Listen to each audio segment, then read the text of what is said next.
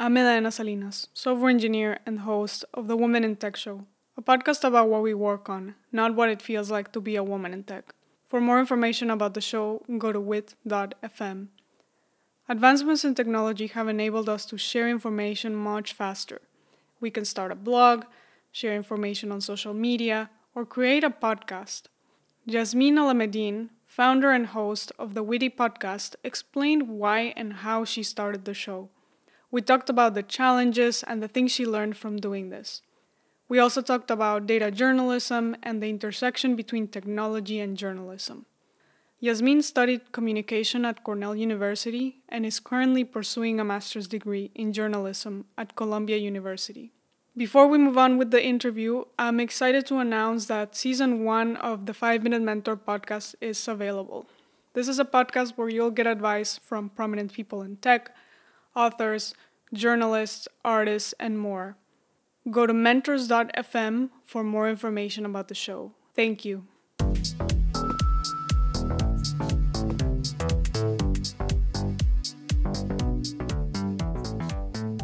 Yasmin Alameddine, a fellow podcaster, is joining us today. Yasmin, welcome to the Women in Tech Show.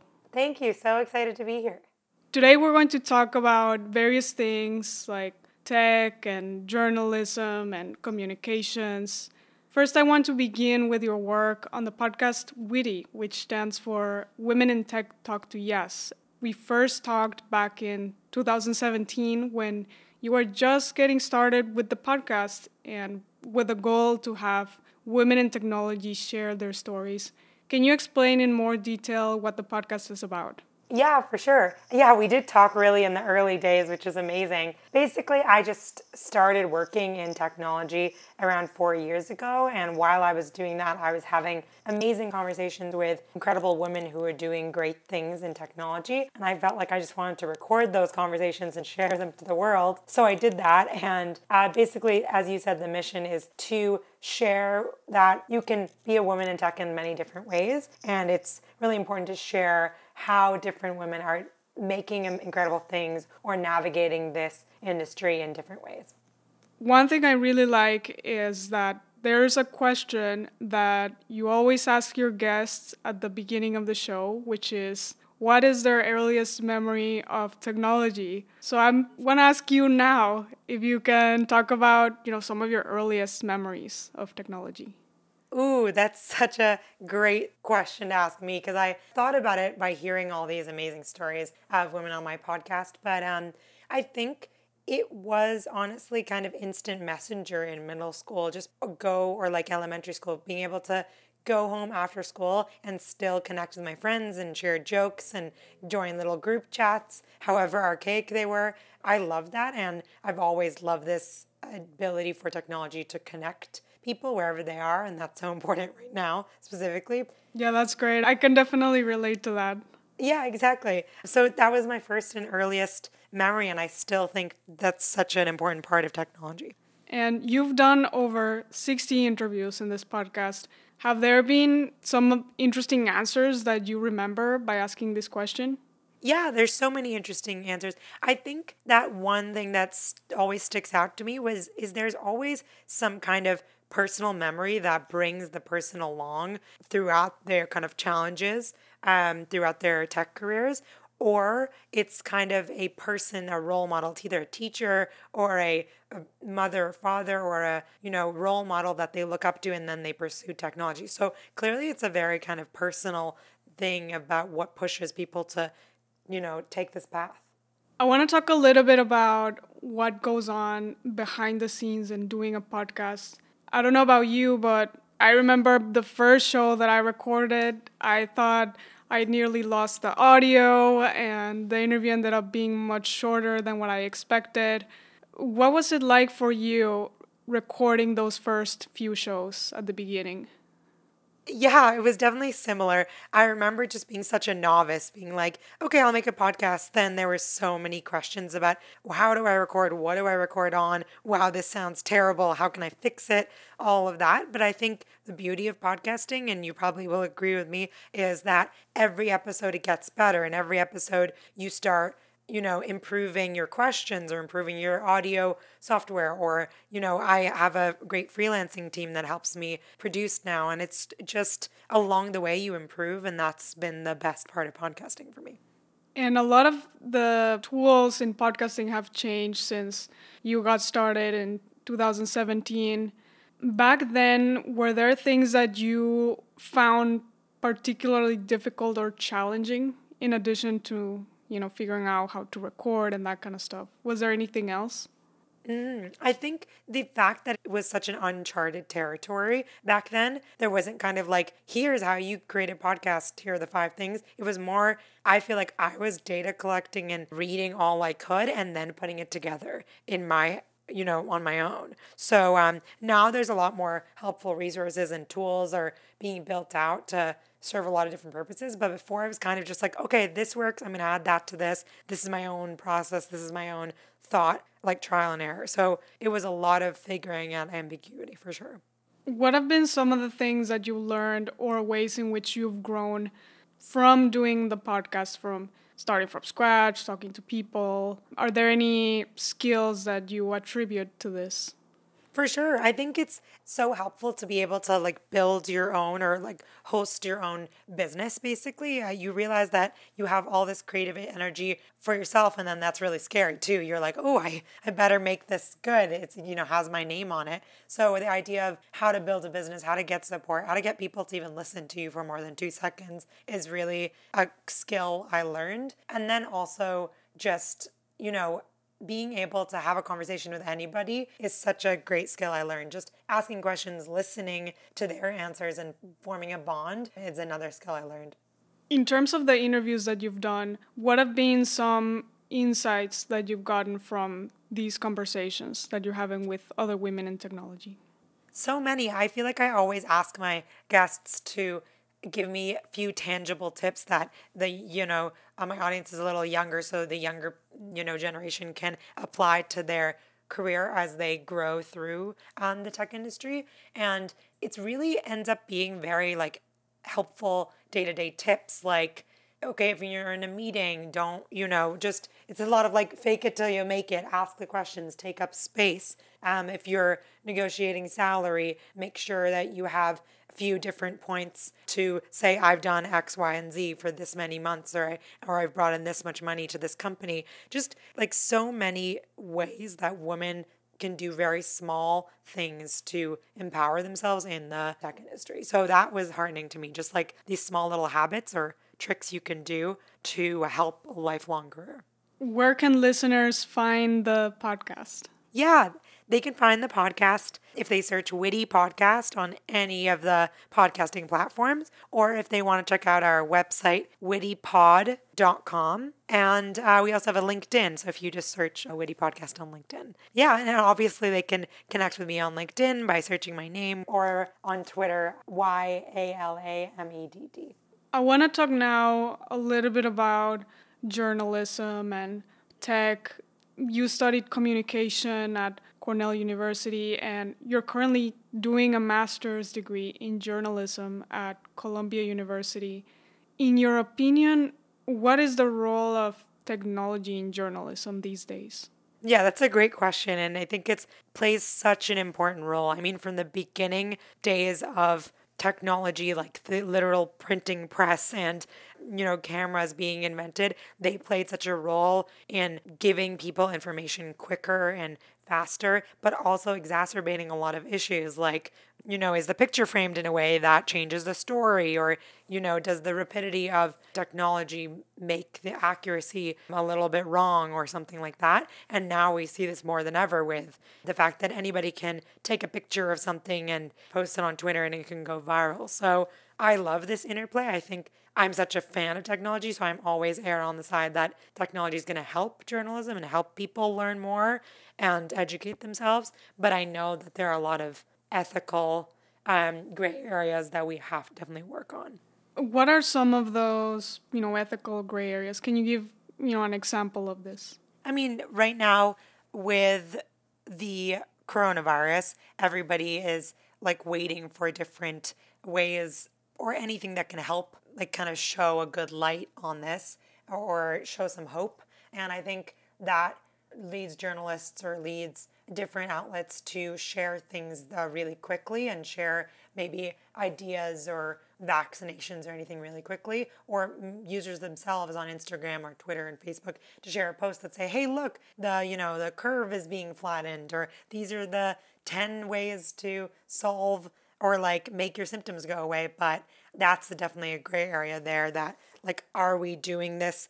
Are we sharing these things before fact checking them, before making sure they're reviewed by health professionals, or are we just clicking send because that's a picture we saw, in a WhatsApp group?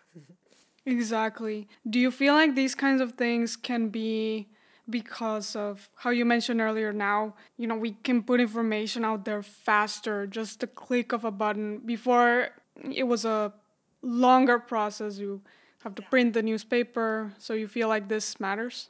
Yeah, for sure. I think it's the vehicle, right? So it's just the fact that you or I can post something right now and everyone in the world potentially could see it, who has a phone with them or has connection to the internet. So that brings a lot of danger and ethical gray area. But because I'm such a fan of technology, I also think it brings a lot of people together and democratizes kind of information sharing as well. Yeah, exactly. What I'm thinking now is, sure, you can post it quickly, but you can also fact check or, message somebody faster and get a response. So it could be a mix. Exactly. Yeah, one side of the kind of journalism and technology intersection that I love is that journalists also are using technology to tell stories through data. Maybe they're analyzing or visualizing data in a way that they wouldn't have found an insight before. A lot of stories are made throughout that, or they're communicated with data in a better way than just writing a sentence, right? So there's two sides of that coin, and I always think technology's for the better for sure. Yes, I want to talk about that since you brought it up, and I saw you're focusing on journalism with data in particular. What are some characteristics of data journalism? Yeah, for sure. I always think of it like data is just like a source or a subject that you're going to interview. So, but you're going to handle it a little differently than a source. You're going to gather the data from some kind of source or yourself by, manually doing that. And then you're going to vet it and make sure it's correct and the numbers are lining up. And then you're going to analyze it. And usually some interesting findings come out of that. And then you're going to communicate that data in a way that makes sense for a person who has no idea about data and doesn't want to, but just wants to read a cool story. So that's just one side of it's just a part of journalism that's exactly like video journalism or photography journalism. It's another way of telling stories. What is an example of a piece of data journalism that you've read recently or that you remember from several years ago? Yeah, for sure. I think to jump out immediately, a recent one is Nicholas Kristof worked with a lot of different people at the New York Times and did a simulation of, okay, this claim President Trump wants to reopen America. What would that look like? And he actually worked with a lot of data to allow the reader to toggle with the visualizations and say, okay, if they open it up now, what would happen? If the weather were to warm up, what would happen to the cases? If people were to get tested earlier, what would happen? So people were able to play around with the data and the story itself would change. The words actually changed, which was amazing. And it was just a good way of showing like you're putting the story into people's hands as they're reading it. And another story that I think was around 5 years ago, Michael Keller was at Al Jazeera at the time, and now he's at the New York Times, but he is an amazing data journalist. And he, at the time of the refugee crisis at the beginning, he was trying to share how important and how poignant the refugee crisis was by saying, okay, so if the refugee crisis in the world was happening in your hometown, this is what the displacement would look like, and actually showed it in different places. You could type in your hometown and see what would happen to your hometown in a visual way. And it was just such a good way of putting that to the people and making sure that argument really came through. Exactly. I really like these examples because they're about projecting into what could happen. You can simulate different outcomes and you can decide which outcome do you want to support. versus having a piece that just go over, historic numbers of what happened and analyzing, which is also valid, but I really like this where the person can be in control of. Me too. I want to switch gears a little bit now and talk about your career and your trajectory so far. I saw you've worked at various tech companies like IBM and Shopify, and you went to college in communications. So I'm curious, what were some of the reasons why you looked into the tech domain? I always love this intersection between kind of storytelling or communicating and technology, as seen in my podcast. So after Cornell, I wanted to work in the tech industry, but in kind of the communication content space. And because, as I'm sure you agree, it's such a fast moving space and it's so with so many smart people, but also it's a place where these products really help people and allow people to connect or allow people to solve problems. So I wanted to be in that space. And I loved my time working at IBM and then Shopify. And I will see what happens after I graduate as well. And like you said, you were at IBM, and was this your first job out of school? Yes, exactly. I'm a little curious of your time there because, IBM has been a company that's been around for over 100 years. It was founded in 1911. What were some of the highlights of working at IBM at such a big company? Were there any key learnings during this time? It's a great question. I think it was a great place to start my tech career because, as you said, it's such a legacy company. So I entered in a kind of rotational college rotational program. So I was able to learn all parts of the suite that IBM has, and they have software, hardware, services, all of this. So being introduced to all of that spectrum is very helpful. And then also just the beginnings of learning of how important it is to bond with your coworkers, how to learn how to work with a manager for the first time, and how to do performance reviews. All of that was I think a good place to learn all of the important first steps of a job. Yeah, exactly. Similar things happened for me. I joined a big company, Microsoft, after school, and I know things can be very different joining a smaller company versus a big company. Exactly. There was a lot of process, and it was helpful for someone just stepping in for the first time, being like, what is tech? Especially in my early days, I felt a lot like I was still in school, but just getting paid. It just felt like, there are all these resources, I have access to all these tools, and it sounds like it was a very similar situation for you. Exactly. And yeah, I would be remiss if I didn't say also the people. I really bonded with the cohort I came in with, and now we're all in really different places, but we talk all the time. And I literally just had a Zoom chat with a lot of them last night. So it was a great way to enter the tech industry for sure. Well, Yasmin, thank you for coming on the show. It's been great chatting with you. Yeah, it was so great chatting with you. Thank you again.